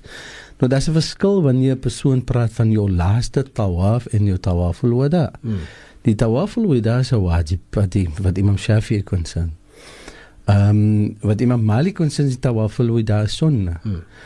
En wat concern die Tawaful Ifada of die Tawaful Ziyara by Imam Hanafi is, allemaal die A'imma conclude dat die is behoort aan die Hajj. Right? By Imam Shafi'i is dit een van die arkans van die Hajj. Die Ifada. So, het is imperative dat die Ifada moet gedoen word. Die Ifada het niks connection met die Wida. Die persoon mag miskien, ons weet dat die persoon, waar kyk, sommige van die mense gaan Tawaful Ifada maak, maar dat sy nog 'n week nie maak kan. Dan is het unnecessary om te gaan maak Ifada en Wida te saam, because hulle bly na Zizi, ja. Maar die twee kan nie te saam gedoen word nie, because die niyas nommer 1 is verskil van die twee. En jy kan nie die twee te saambring nie. As 'n mens kyk wat concern die Umrah en die Hajj, as jy niyat maak vir umrah en vir hajj nawaitul hajja wal umrata wa ahramtu bihima, dan maak jy die twee tesame as een niyya, maar jy maak een tawaf. Jy maak nie tawaf vir umrah en tawaf vir hajj nie. Hoekom? Die ibadat is een ibadat. Al twee is 'n fard, al twee is van die arkaan. Verstaan met die hajj en die umrah. Maar die tawaful wida is 'n wajib. Of as die persoon nie kan maak nie, dan kan die taqlid maak na Imam Malik, en as 'n sunnah kan die persoon net so laat bly, sonder om te maak tawaful wida. But by Imam Shafi'i, as die persoon nie tawaful wida gemaak het nie, vir een of ander rede, en is nie wetlik nie, dan moet die persoon 'n dam gee. But die wat concern dat jy die twee te same kan bring, is dit nie particularly permissible om die twee te saam te doen op deze, because die ifada moet op sy eie klaar gemaak word. Al het die ifada nie 'n spesifieke tyd waar dit in moet gedoen word. Salam, I'm busy with my Fasakh since January, and hubby don't want to say yes or no. He's almost 6 weeks not staying with me, but he visits me, want intimacy. Is my marriage still legal, and can I deny him that intimacy? Bismillahirrahmanirrahim. Taisuf, dit bedoel as die persoon gegaan het vir 'n Fasakh, dan bedoel het dat die trouw is nog wetlik. As dit 'n Fasakh is, dan is dit nog wetlik, because hy het nog nie 'n Fasakh gekry nie. Maar as hy die Fasakh moet gekry het, dan kan sy miskien na die man die na intimacy en so aan, dat hy nie daar moet kom nie. Maar terwyl sy nog nie 'n Fasakh gekry het nie, en hy het ook nie vir haar 'n talaq gegee nie, is hulle nog wetlik getroud. Het die vrou niks reg om te refuse eintlik nie. But as daar is sekere redes hoekom sy refuse, en is wetlike redes, moet hy so, then it can hold, but in die instance moet gaan counseling gedoen word, en natuurlik dan moet iemand inkom om 'n judgment te kan gee of daar is 'n separation of not. Right. Anders dan moet hy vrou terug huis toe gaan, moet hy so. Goed. Net 'n vraag op dit, Imam. Ons weet mos dan vir die Fasakh of die talaq, daar sal redes wees hoekom dit daar is. En jy sê, dit kan miskien van die redes weet wat moet na gekyk word. Hoekom die intimacy dan miskien nie sal plaasvind nie. En ook hoekom is die vrou nie by die man nie. As dit wetlik is en dat die vrou weg is, kyk jy by van die ulama is by strikt daarop. Die vrou kan net uit die huis het gehad as dit tussen lewe en dood is, jy vir argument sê, is life threatening vir om te bly in die huis en saam met die man, because hy is 'n man wat baie kot gespan is, en hy is latva en sulke iets en so. Dan kan sy laat bly die huis. But as dit nie sulke iets is nie, wat hy so, en is because van die differences wat tussen hulle twee is, wat hy so, wat die vrou Fasakh gaat soek, vooral is die wetlik. Jy sê nie reg om die huis te laat bly nie, behalwe as daar 'n hakim daarin gewees het, wat gegee het 'n judgment op dit, om te sê van, kyk, gaat na jou moeder of na jou vader se huis, en tot tyd en wyl wat ons die ding eers uit gaan sorteer. But jy sê daar is seker ulama wat wel so sal sê, of daar's ander wat anders sal sê. Yes, but different particular opinion. Right. Salam, is it wrong to give qurbani meat to a non-Muslim? Qurban. Wel, as dit qurban is, moet 'n sadaqa. Dat kan hulle gee vir die nie-Muslim van die qurban. Maar natuurlijk, die persoon zelf kan ook ons kry van dat, inshallah. Sheikh, I find it that in our community we are more friendly and tolerant with non-Muslims, like Christians, than with Muslims. And then the person names certain groups within the Muslim community, society, or community. And the person asks, is that correct? Natuurlijk is het niet recht, because die Sharia leer vir ons dat onze manier met met moslims, natuurlijk onze verhouding wat ons het met onze moslimbroer en suster, moet natuurlijk van 'n baie hoër gehalte wees as die wat is nie moslim. Die nie moslim moet ons natuurlijk respekteer vir wie en vir wat daardie persoon is, maar die moslim moet ons die eer gee, because hy is 'n moslim, en natuurlijk hy het meerdere reg oor ons as enige ander persoon, Yusuf. So, my respect na my moslim broer natuurlik, moet wees van 'n gehalte wat beter is as enige iemand anderste. So as die persoon baie respek het vir 'n persoon wat nie moslim is nie, dan moet daar meer respek iemand wees vir sy eie moslim broer. Inshallah. Kom ons vat 'n breek. Ons is nou saam met u.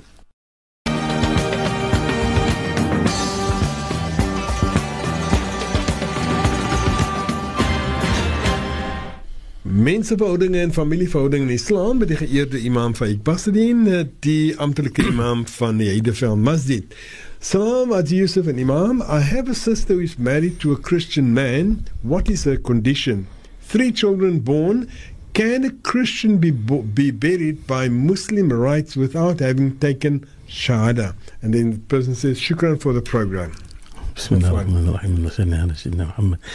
Yusuf, natuurlijk die persoon wat getrouwd is met 'n nie-moslim man is nie particularly in 'n goeie toestand nie. Die persoon, dat by van die ulama, gaan die persoon in 'n condition sit waar die persoon nie in 'n staat van Islam is nie. En dit is 'n baie sware staat wat die persoon in is. En wanneer 'n persoon nie moslim is nie en die persoon gaan dood met Yusuf, dan is dit nie die moslim se plek om die persoon te begrawe nie, behalwe as dan niemand anderste is om die persoon te begrawe nie. Dan moet die persoon net begrawe word. Daar's mos nie nou soos ons sê gekafan word en geroesel word en almal daai iets en so aan nie.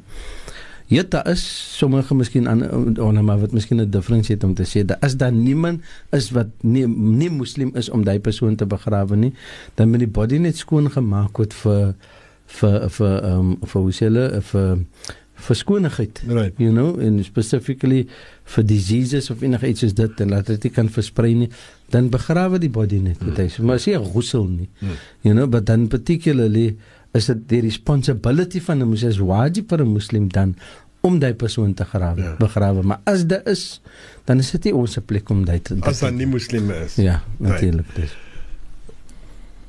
Hi, salam, dis hoe dit nou sê nie, man. Hi, salam, sê vir my, ek maak salah, maar vloek elke dag en hou dop die kos of koek by die gadat wat genia word. Is dit reg? Hou dit dop met hy. Ja, en dan hoor I mean, te sê die boeta eet het. As hy gesadji word, dan kyk hy. Dan kyk hy. Kyk so deur die barakat. Dis ek dink dis 'n bietjie van 'n karakteristiek issue wat hy so persoon wat 'n bietjie miskien swak van geaard is natuurlik, you know, man wat baie vloek. 'n Persoon wat baie vloek, dis natuurlik hy bring op homself baie sware iets en so aan, en ek wil nie sê dat 'n persoon wat baie vloek maak sy risiko goed nie met hy so, maar wat hy gain baie van is disrespek van anders. 'n Mens wat baie vloek, dis as ons sien, en nou sommige kere as dit spesiaal as dit is wat onnodig is. Ek kry mos baie mense by elke woord wat hy sê is 'n vloekwoord. Elke tweede woord is 'n vloekwoord. And you know, and there's a way would they from self-express. But sometimes as dit mense wat nie by confidence in hulle self het nie. So they wys nou some sort of macho of muscle particular. But is 'n baie lillike geaard wat 'n persoon het om dit te doen. Persoon wat dit moet doen, hy moet baie das neem. Baie se mond nie spoel moet hy so. En maar natuurlik is 'n baie bad issue, en die koekstorie wat hy so wanneer 'n persoon sy geaard verander en natuurlik probeer om homself te verbeter, dan word dit maar iets wat by the way is, wat hy so, you know, dan sal hy meer respek wees. En hy sal uitvind ook dat jy nou om meer respekvol te wees, gee Allah vir jou meer baraka. Dan gaan jy nie die koek dop hou nie, gaan jy die koek eet met die koek kry. Salam to Yusuf and Imam. Just want to know, can a father give off his illegitimate in masjid when she gets married? It just says illegitimate, but I think it's illegitimate daughter when she gets married. Die vader kan met Yusuf.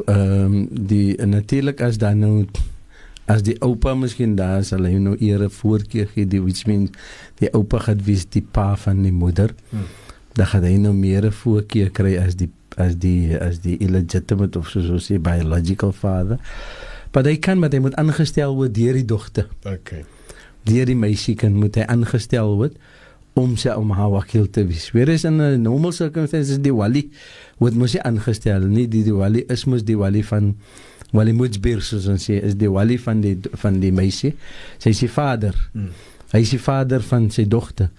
Maar in die geval word hy nie beskou as 'n vader nie, so hy moet aangestel word natuurlik deur die dogter om te wees die wakil en Salam Imam, I am so miserable and angry. My husband speaks to me like he wants to, but in front of others he just play nice. I confronted him already and he keeps asking me why did I then agree to marry him if I'm not happy now. And I told him, but he wasn't like this when I met him. He then told me it's not his problem because he never told me to fall for the joke. Wat moet ek doen? Ek is baie seer gemaak. Fall for the joke, so ja, so was 'n joke geweest. Ja, I see.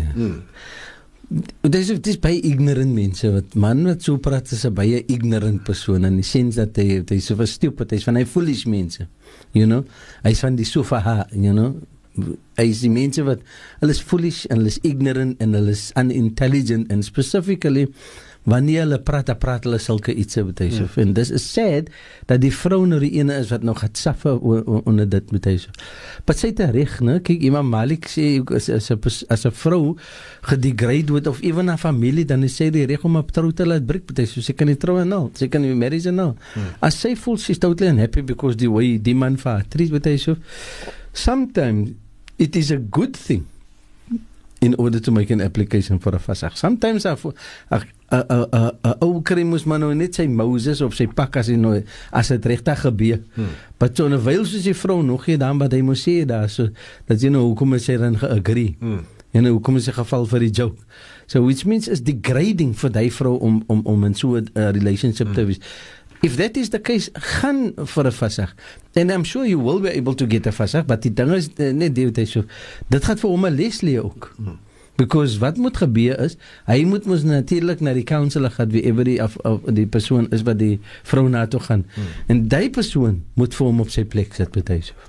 Because jy kan nie alles se wette vir 'n joke vat nie. Nee, maar nou dis 'n persoon wat nice voorkom, Imam, so as hy nou na die counselor toe gaan, dan kan botter nie in sy mond smelt nie. Nee, maar die vrou moet vir hom op sy plek sit. Sometimes you must be cruel to be kind. En in sommige instances, dan wil die vrou niks sê nie en so nie. Dan met die simple remarks, maar dis aan baie nice nowadays. Ja, nou wat ons hulle is aan baie nice en net so sarcastic type of attitude and so on. But ook sommige mense 'n bietjie 'n lesson leer, verstaan wat hy sê? Because there is arrogance. Right. And that is totally un-Islamic. Salam Imam and Yusuf. Salam. Imam, can Imam give advice on how to handle my son and his spouse? They badmouth each other and it's getting bad. I'm at my wit's end. Ek het vanaand met hy so van die klas wat ons het, die trouklas wat ons het, as jy hele paar van die jong mense wat gaan trou nou in die next paar maande gaat hulle trou met hy so. Volgende week inshallah is my liefste dogter trou volgende week inshallah. En ek het vir hulle gesê vanaand hy so dat marriage is iets wat 'n mens moet vorentoe kyk vir die ietsie wat 'n persoon gaan doen.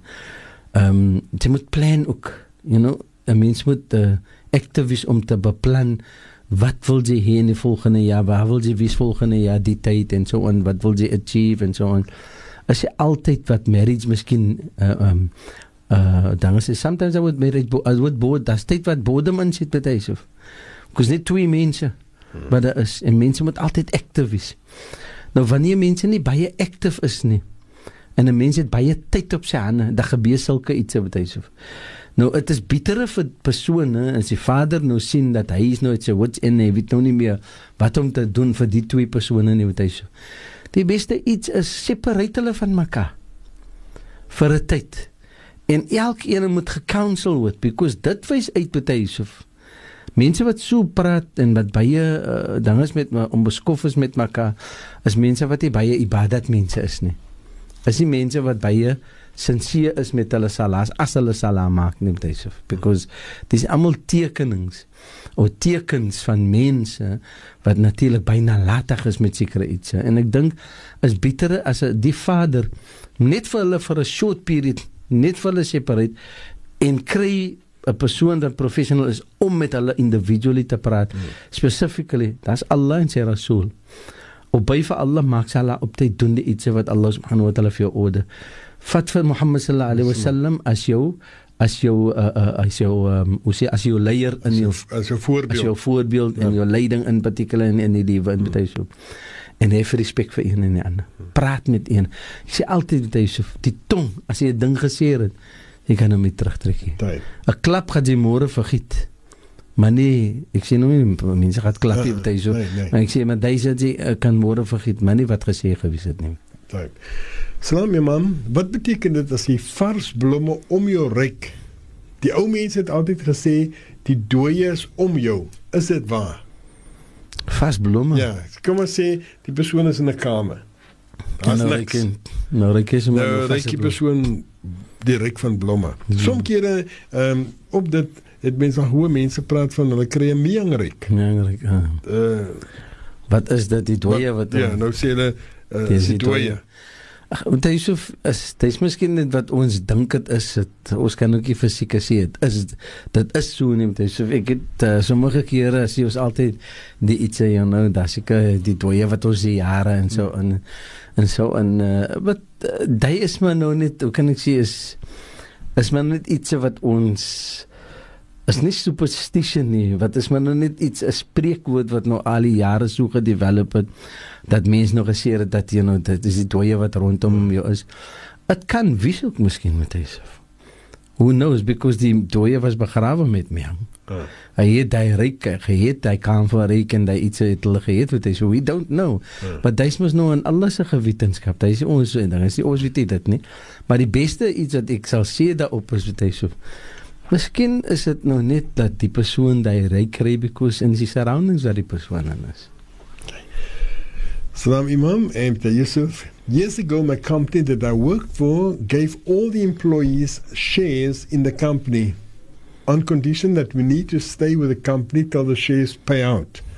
The company has now paid out the shares to the employees. I need to know, can I use that money to go for Hajj or Umrah? Shares wat die persoon shares in die company. Is mos natuurlik hulle eie geld wat hulle daarin gesit het betuig, en dis mos nou iets wat nou miskien gedroor het die benefits daarvan. Ja, natuurlik. Die persoon kan gaan maak het wat daarmee betuig. Is net soos die persoon 'n investment gemaak het. Whether dit nou by Al-Baraka of ISIS of wat ook al betuig. Die benefits wat daar uit gaat kom agter is die keer tyd wat dit daarin geleer het, is halal vir die persoon om te gebruik betuig. Assalamu alaikum. Would it be disrespectful to host my 3-year-old granddaughter's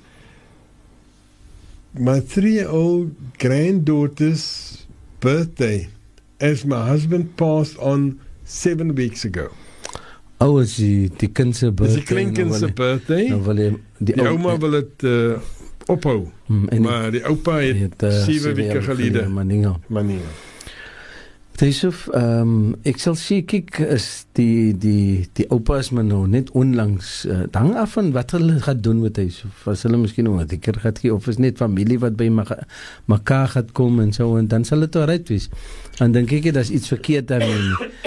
Maar as het nou gaat 'n party en 'n musiekery en die type iets gaan wees met Yusuf, dan sal ek sê, ek caution dit, because have respect for the person that has passed on.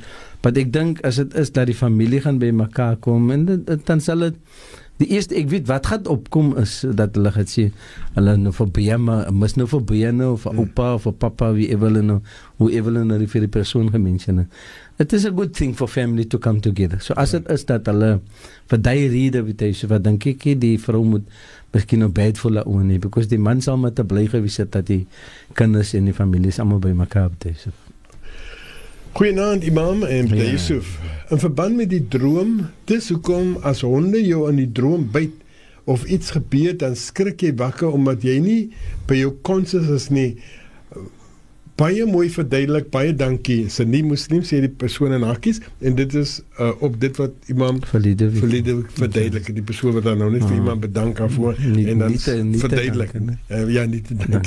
Verduidelik dat sommige keer skrik mense dan wakker as gevolg van die skrik wat jy kry in jou droom. So die persoon bedank net vir jy daar. Oh, dankie. Baie dankie. Salam, I can't keep wudu. I use tayammum. Love to recite khatam each month. Can I recite with the same wudu when finished making salah?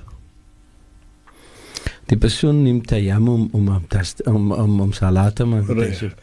En dan as die persoon nou klaar is met die salah, en dan wil die persoon die Koran gaan bid. Die persoon kan gaan Koran bid met dieselfde abdas. Met dieselfde abdas, die een iets wat ons moet verstaan, dat abdas is abdas wanneer ons neem abdas met water. Dit is wudu. Tayammum is nie wudu nie, tayammum is 'n vorm van om skoon te maak, net om die ibadat te voltooi. So which means vir elke ibadat, as 'n persoon gaan salam maak, kan hy nie dieselfde tayammum gaan gebruik vir die next salah ook nie. Vir elke salam moet hy particularly tayammum neem. Maar die persoon wat natuurlik wil Koran gaan bid, dit is beter vir die persoon, sunnah vir die persoon om eerder weer tayammum te neem voor die persoon die Koran gaat bid. Beter vir die persoon om weer, because is nou iets anders wat die persoon gaat doen. Die tayammum wat hy gedoen het, was niet vir die salah om te complete die salah in syself. Abdas is totaal verskillend. Daarom by Imam Hanafi, die tayammum syself, nou, is nie abdas nie. Abdas bly abdas, maar tayammum is totaal verskillend. Alright, so sommige van die ulama bring op dat sekere van die ibadat, soos salah miskien, as dit gedoen gewees het met tayammum, dan moet jy weer die tayammum, moet jy weer die salah oormaak wanneer jy die water gebruik om abdas te neem. Maar die is mos nou vir sekere redes net. Maar wanneer het kom in general purpose, wat 'n persoon net kan gebruik tayammum in plaas van water, is dit beter vir die persoon om elke keer tayammum te gaan neem wanneer die persoon 'n verskillende ibadah maak, inshallah. Net sê vir die persoon 3441, 3441, you sent me SMS talking about dreaming about death and about the marriage, you're dreaming about your late mom, but that's all that came through. There was no real question or explanation. So unfortunately, I can't read this out because there's nothing. I'll read what's here, but as I say, it says, Salam Imam, I dreamt about death and about marriage. Then I dreamt about my late mom crying, and in my dream I hugged her, but a work colleague of mine, and that's it. So it doesn't explain anything. So sorry about that, maaf for that, but unfortunately 3441, your SMS never came through. That was all that came through. Wat ons moet doen is, ons moet 'n vinnige advertentiebreek neem. Terugkom, gaan ons voort met die SMS, hè?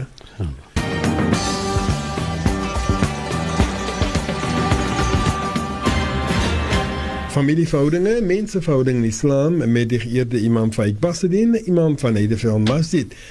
Volgende SMS wat ek het, en weer eens, en ek vra maar as ek elke keer vir u verduidelik dat sommige van u SMS'e het nie deurgekom die hele ding nie. Ek gaan lees wat ek hier voor my het, maar selfs hierdie ene, hy het 'n hele klomp stukke wat deurgekom het, maar daar is ook 'n gedeelte wat nie hier is nie, en ek vra maar, ons weet nie hoekom dit is nie. Het gebeur net met die SMS. Salam met Yusuf en imam. Ek het geluister na die vraag wat iemand vra, van as iemand droom van hy of sy doodgaan. Ok, ek het in die dien gekom, alhamdulillah, maar ek het iets ge-experience, byvoorbeeld, my man Riyad, hy het 2 dae voor hy Maninga gedroom dat hy doodgeskiet word. Hy het my wakker gemaak en my gesê, hy was selfs nat gesweet, toe hy my wakker maak. Ek sê vir hom, sny dit af en vra Allah om jou te bewaar en te beskerm, inshallah. Die volgende, en dit is waar hy die SMS ophou. So, ek weet nie wat is sy ander gedeelte nie. Die laaste gedeelte, wat miskien die belangrikste gedeelte. So weer eens vra ek maaf, en dit is vir 8194. 8194. Unfortunately, that's the only part that came through. Dis die question. Dis die vraag. En ek voel sleg as ek so kry, maar my hand is afgesny. Dis al wat ek kan. Nou mense gaan nou hoe sê hulle bespiegel nie. Nee, ek sal nie bespiegel nie. En ek wil ook sê, ek sê eintlik verkeerd as ek sê my hand is afgesny. Want in Makkas lê jy net jou hande af as jy steel. Ek het nie gesteel nie. Nee, so miskien 'n verkeerde iets wat ek daar sê. Okay, volgende ene. If a person goes for Hajj and he wasn't on Arafah, is his Hajj accepted? He wasn't on Arafah. Bismillahirrahmanirrahim. Al-Hajj Arafah. Nabi sallallahu alaihi wasallam gesê Al-Hajj Arafah. As 'n persoon Hajj is Arafah. Kyk, sê Imam Hanafi het twee rukuns. Eerste rukun is Arafah en die meeste gedeelte van sy tawaf ziyara, wat is die tawaf al-ifada wat bekend is by ons. So, as jy wanneer gewees het op Arafah nie, dan het hy nie Hajj gehad nie. Hy of sy betyds, dan was dan nie Hajj nie. Al het die persoon gevlieg oor Arafah. Al was die persoon in 'n ambulance en die gery die Arafah. Whatever the case, but hy moet gewees het by die plek van Arafah in die tyd van hy kan ook nie voor hy of agter die tyd nie en sê hy was op Arafah gewees nie. Hy moet in die tyd wat is van die tyd van Zawal, van die 9de dag tot na die Fajr van die 10de dag. Dit is die tyd wat hy moet wees op Arafah. So as hy nie daar gewees het nie, dan het hy nie Hajj gekry nie. Salam Imam Yusuf. My husband is a tour guide. So can he take his guests to restaurants and, for instance, to Cape Point and all those places where they go for wine tasting? Wine tasting. Bismillahirrahmanirrahim. Yusuf, as hy in contract is om mense te ry specifically in sekere plekke. Kyk, ek weet die wine route is ook 'n route wat sommige mense particularly gaan doen. So. As 'n mens nou moet kyk, is dit nou permissible vir die persoon om te gaan ry? As dit is specifically dat hulle gaan vir dit, hulle gaan nou spesiaal om te gaan wine tasting, en daar is nie toerist wat hy nou gaan ry na die different plekke toe neem, so wat on route is nie. Dan gaan ek sê, hy is nie permissible vir hom om dit te doen nie. Because sy contract is nou directly om vir hulle te ry in na die wynplase toe. Right? Om te gaan doen die wine tasting en te gaan whatever. But as it is dat dis allemaal op die itinerary wat en route is, because hy doen sightseeing of hy doen soos die manne wat nou die tourism is, then that I'm going to say it is okay, it's permissible for that person. As het nou is dat hy was nou gedesignate om daar in te ry en weer uit te ry because it's part of visiting. Right. But sommige die mense gaan mos om te gaan wine taste, nee? Maar hulle gaan daar because hulle is mense wat wyn drink. So wat gaan hy maak? Hy wil nog gaan kyk waar maak Suid-Afrika hulle wyne. So whether verstaan wat hy so that is not particularly something that is directly connected, but soos die persoon wat nog gaan specifically om die mense te ry om te gaan vir dit. Daar is mos die wine tasting season wat hulle praat van.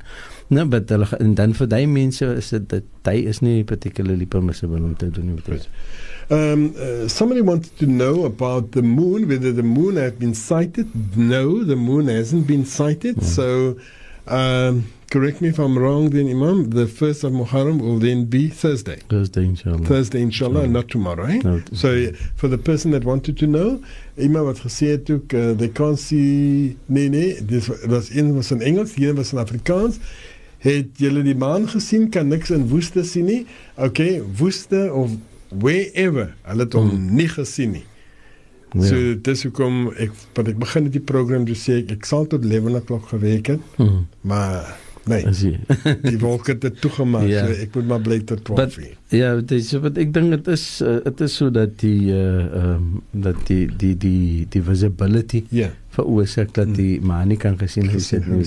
So ons maak maar die 30 daarvoor. Nou, inshallah. Dis vir die Hajj. En dan begin ons maar nou mooi Muharram nou weer. Amen. You know? En ek dink is 'n baie goeie season wat ons na toe gaan. Muharram is dit.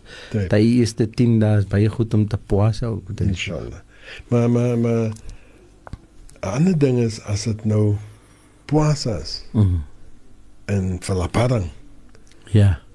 dan, wag, los af, moet ek my dag gaan nie. Kom ek lees die volgende SMS.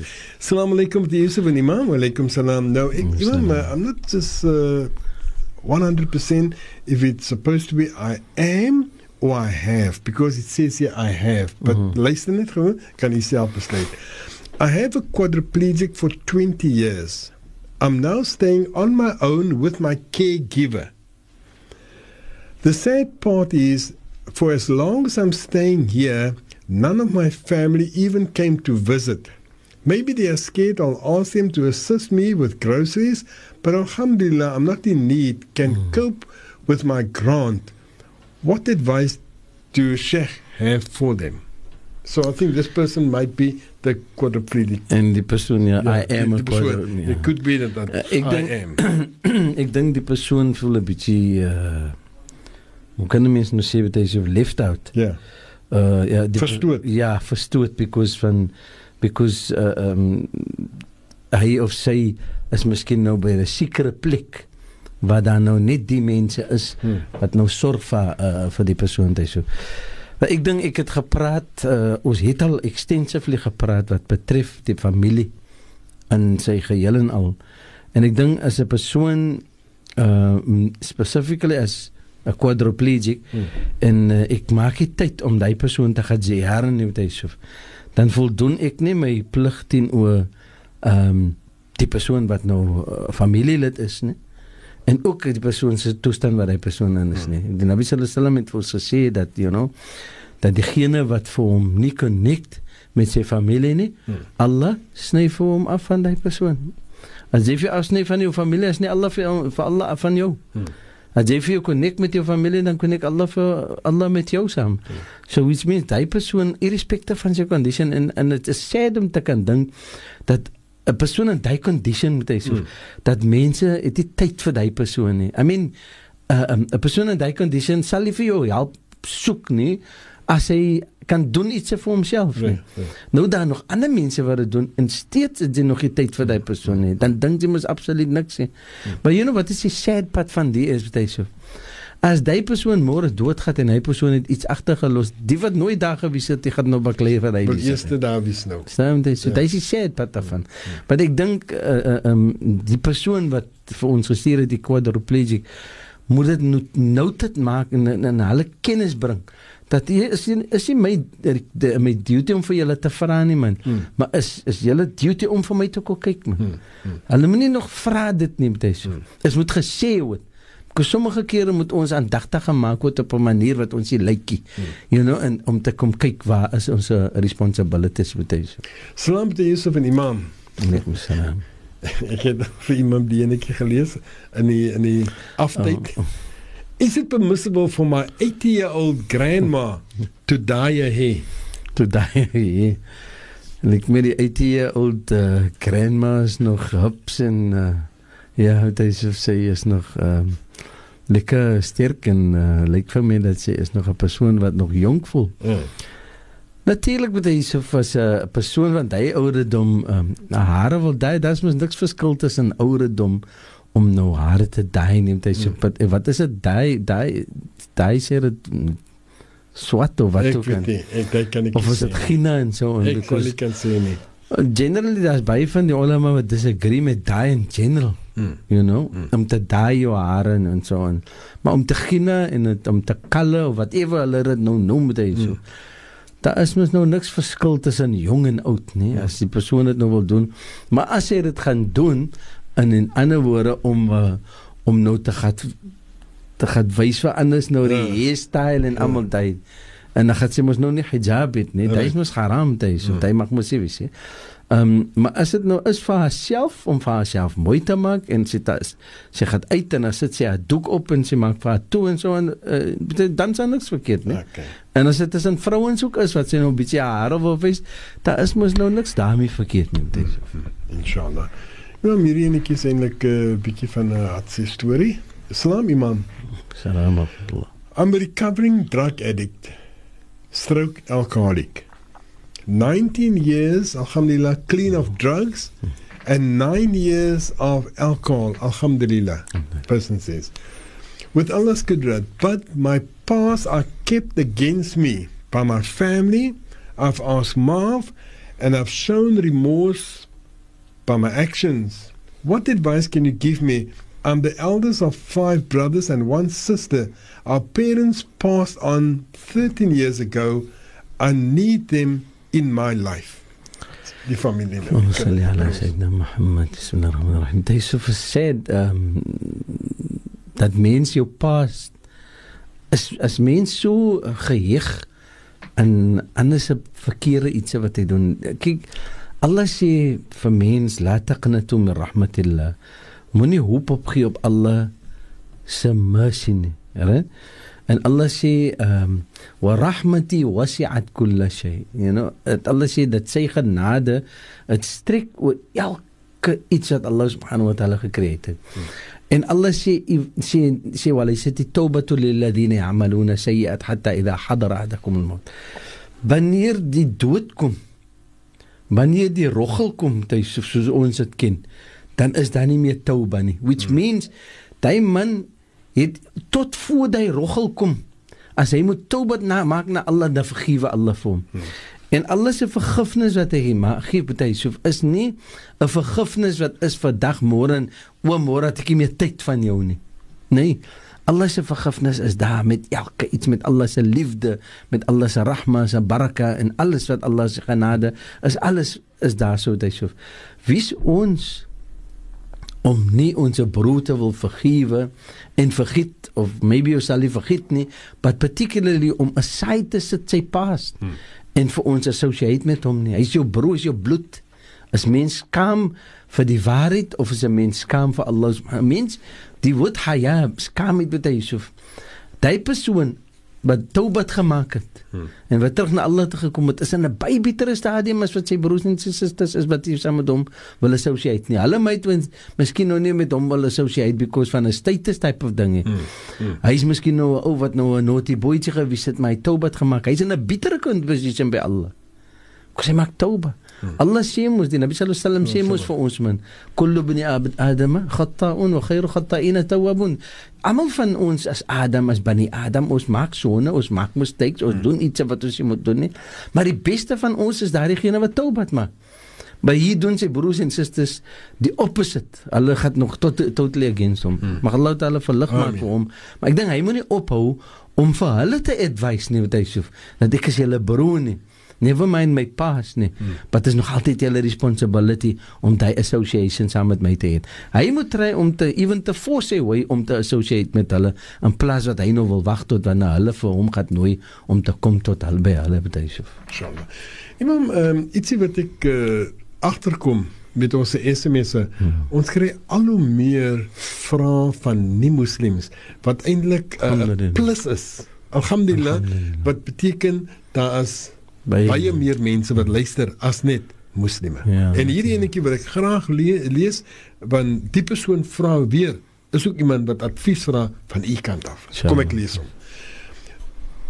Good evening, gentlemen. Good evening.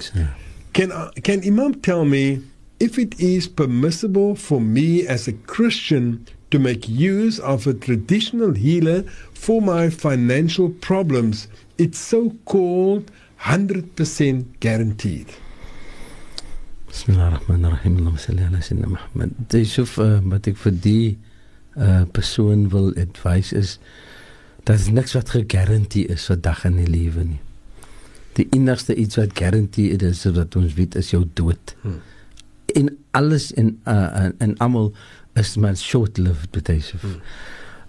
Die persoon wat natuurlik wil praat van 'n traditional healer of whatever hulle vir hulle noem ook al deze. Daar is maar altyd some sort of financial issue wat daar in gaan kom. En as 'n mens in 'n financial difficulty is, dan moet 'n mens glo dat waarlik dat Allah is diegene wat vir jou uit die condition uit kan haal. Niemand anders dan nie.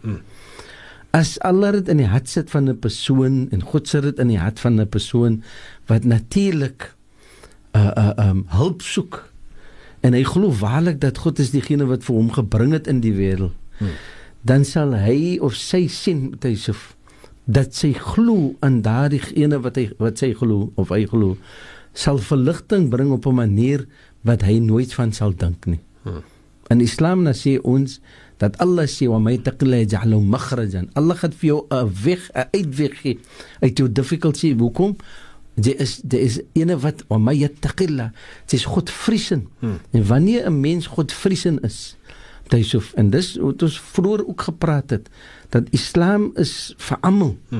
En wanneer 'n persoon godvreesend is, en hy sit sy trust in God, en God is diegene wat hy glo, wat vir hom in die wêreld gebring het, wat vir hom uit die wêreld uitgehaal, dan is God diegene wat vir jou gaan sustain in die wêreld. Hy sal sorg dat jy moet kry, elke mens sal nie die liewe laat bly nie, voel jy nie elke sent gekry het wat jy moet kry nie.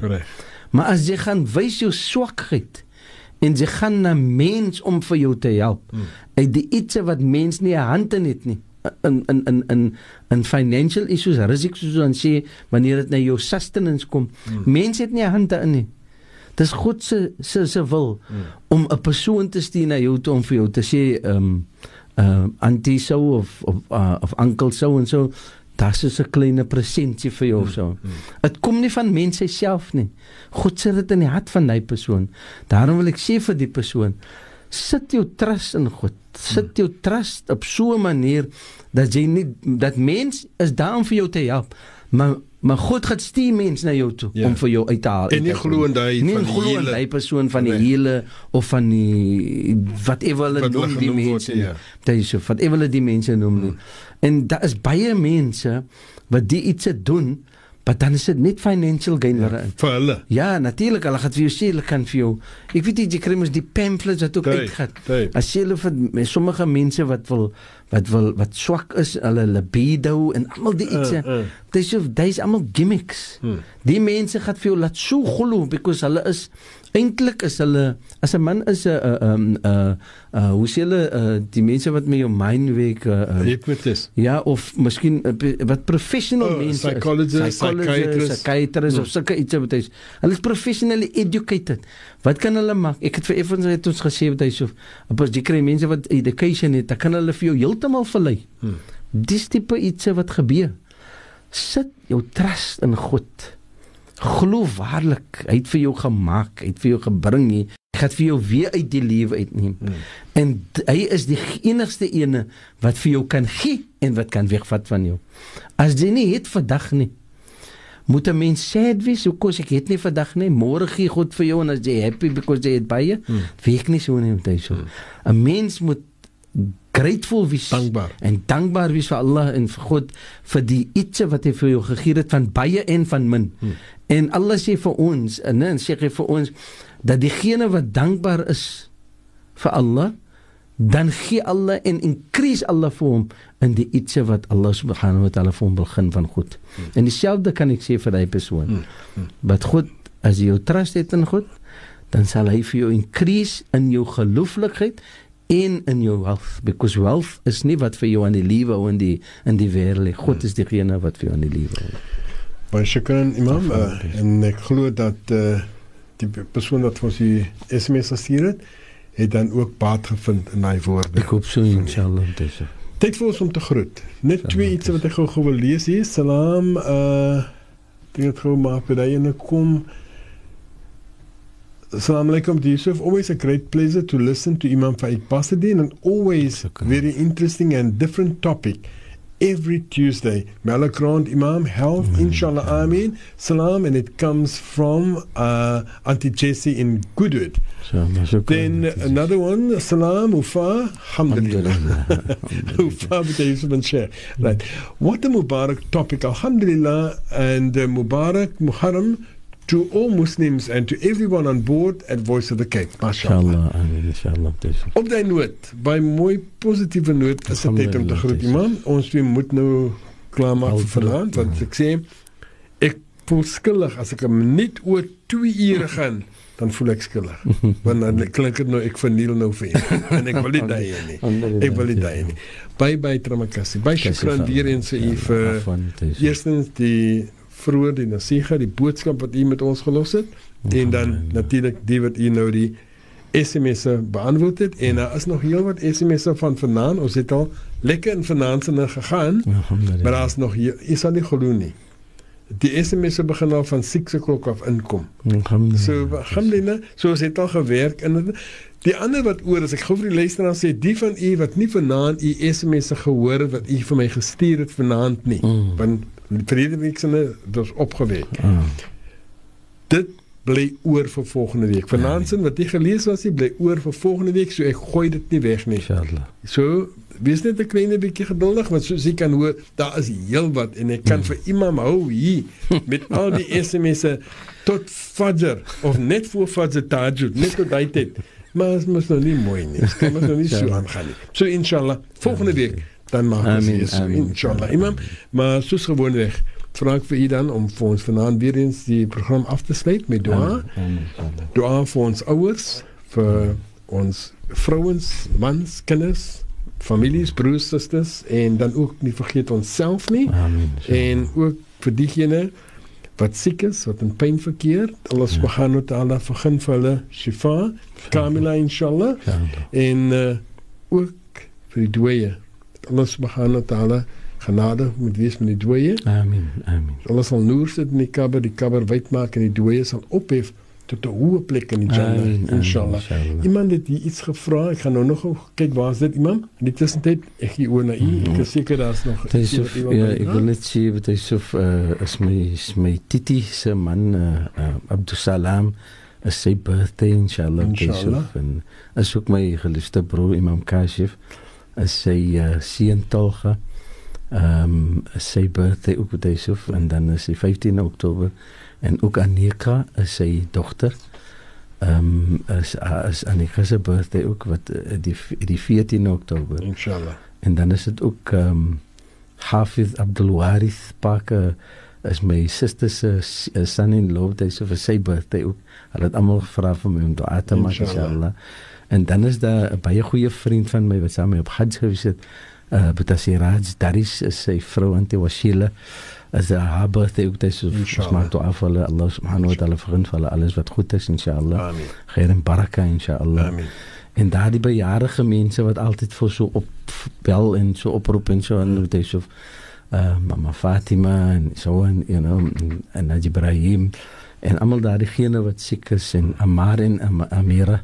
wat die twee jong mense wat ook altyd vir ons contact met is, of mag Allah ta'ala vergun vir hulle alles wat goed is, inshallah, Sheikh Zahir se ouma, inshallah, vir hulle alles begin wat goed is, inshallah, gezondheid, en mag Allah ta'ala aanneem ons dua, inshallah. Ook met die sieke, collega van ons, Sukaina Joadin, wat in die hospitaal is, Allah subhanahu wa ta'ala ook vir haar sal begin shifa, kamila, inshallah, en dan ons collega Adila, vir iets wat Allah, dit is 'n trial, is 'n test, die toets wat Allah subhanahu wa ta'ala basit, mag Allah ta'ala verligting bring vir haar, ons voel het saam met haar, en mag Allah ta'ala vergun vir haar duivel, as wat ons dink sy het verloor, mag Allah ta'ala vir duivel vir haar, inshallah, met elke iets wat sy verloor, inshallah. Die SMS wat ek van gepraat het, dat sê Salam Sheikh, will Sheikh make dua for my cousin, Jainab Abrams, she's got sick in Makkah, and didn't return home with the rest of the Hujjaj. He passed away last night in Makkah. Lots of love and du'as for a family, inshallah. Daar is ook 'n jong mannetjie, hy is nog baie jong persoon, hy is nog nie 'n jaar oud nie. Hy was ook vir 'n operasie gewees, 'n vriend van my, Ihsan Byker, is sy broer se dogter, is 'n seentjie, hy is baie siek. Mag Allah ta'ala vergun vir hom, dat hy my moet sterk verkoue, inshallah. En dan die laaste enetjie so, die vrou van Imam Hassan Walede, dit is blijkbaar ook haar birthday, ook daar maak vir haar, inshallah. En dan is daar 'n dame, maar ek is jammer, ek kan nie haar van onthou nie, maar sy is 'n jong meisie, akkelekker, maar sy is 'n getroude vrou nou, Sadika, sy is ook in die hospitaal, iemand vir haar ook in die dua, inshallah, ons dua vir almal, inshallah, ons dua, inshallah. Al-Fatiha, bismillahirrahmanirrahim. الحمد لله رب العالمين والصلاة والسلام على أشرف المرسلين سيدنا ونبينا مولانا محمد وعلى آله وصحبه أجمعين. اللهم ربنا تقبل منا إنك أنت السميع العليم وتب علينا واغفر لنا إنك أنت التواب الرحيم. رب اجعل لنا مقيم صلاتنا ومن ذريتنا ربنا وتقبل دعاء. ربنا اغفر لنا ولوالدي وللمؤمنين يوم يقوم الحساب. اللهم اغفر لهم وارحمهم واسكنهم في الجنة. اللهم اغفر لهم وارحمهم واسكنهم في الجنة. اللهم اغفر لهم وارحمهم واسكنهم في الجنة وتجاوز عن سيئات محشرهم مع النبيين والصديقين والشهداء والصالحين. اللهم أنت الشافي اشف مرضانا ومرضى الجميع المسلمين أجمعين برحمتك يا أرحم الراحمين. اللهم إن هذا ميلادا مباركة طيبة صالحة وجعل قدوما خيرا لوالديهم يا مولانا يا رب العالمين. اللهم بارك لهم في حياتهم وبارك لهم في أعمالهم وبارك لهم في أرزاقهم وبارك لهم في كل شيء أعطيتهم برحمتك يا واسع المغفرة. اللهم احفظنا عن يميننا وعن يسارنا ومن أمامنا ومن فوقنا ومن تحتنا فلا يستطيعنا المضيع ولا المجيء إلينا يا مولانا يا رب العالمين. ربنا تقبل منا إنك أنت السميع العليم وتب علينا واغفر لنا إنك أنت التواب الرحيم. ربنا آتنا في الدنيا حسنة وفي الآخرة حسنة وقنا عذاب النار وادخلنا الجنة مع الأبرار يا عزيز يا غفار يا رب العالمين. وصلى الله على سيدنا ونبينا مولانا محمد نبي الأمي وعلى آله وصحبه وبارك وسلم وسلام على المرسلين والحمد لله رب العالمين. الفاتحة. بسم الله الرحمن الرحيم. الحمد لله رب العالمين الرحمن الرحيم مالك يوم الدين إياك نعبد وإياك نستعين اهدنا الصراط المستقيم صراط الذين أنعمت عليهم غير المغضوب عليهم ولا الضالين. رب اغفر لي ولوالدي آمين. إن الله وملائكته يصلون على النبي أيها الذين آمنوا صلوا عليه وسلموا تسليما. اللهم صل على سيدنا محمد وعلى آل سيدنا محمد وصحبه وبارك وسلم. سبحان ربك رب العزة عما يصفون وسلام على المرسلين والحمد لله رب العالمين. إن شاء الله مقبول بدعاء إن شاء الله. آمين إن شاء الله. باي شكرا. Alles van die beste. Mag Allah subhanahu wa ta'ala vir bewaar, veilig neem huis toe inshallah. Amen inshallah. En altyd inshallah en Allah se hand van genade altyd oor u en die familie sal wees inshallah. Die lewe vervul met goeie rizq, rahma, baraka, gesondheid en dat iemand sal sterk staan as 'n gemeenskapsleier vir baie jare. Amen inshallah. Tot die jare uitval. Amen en beyond. Amen inshallah. Maar tot ons weer gesels. Assalamu alaikum wa rahmatullahi wa barakatuh. Alaikum salam wa rahmatullahi ta'ala wa barakatuh.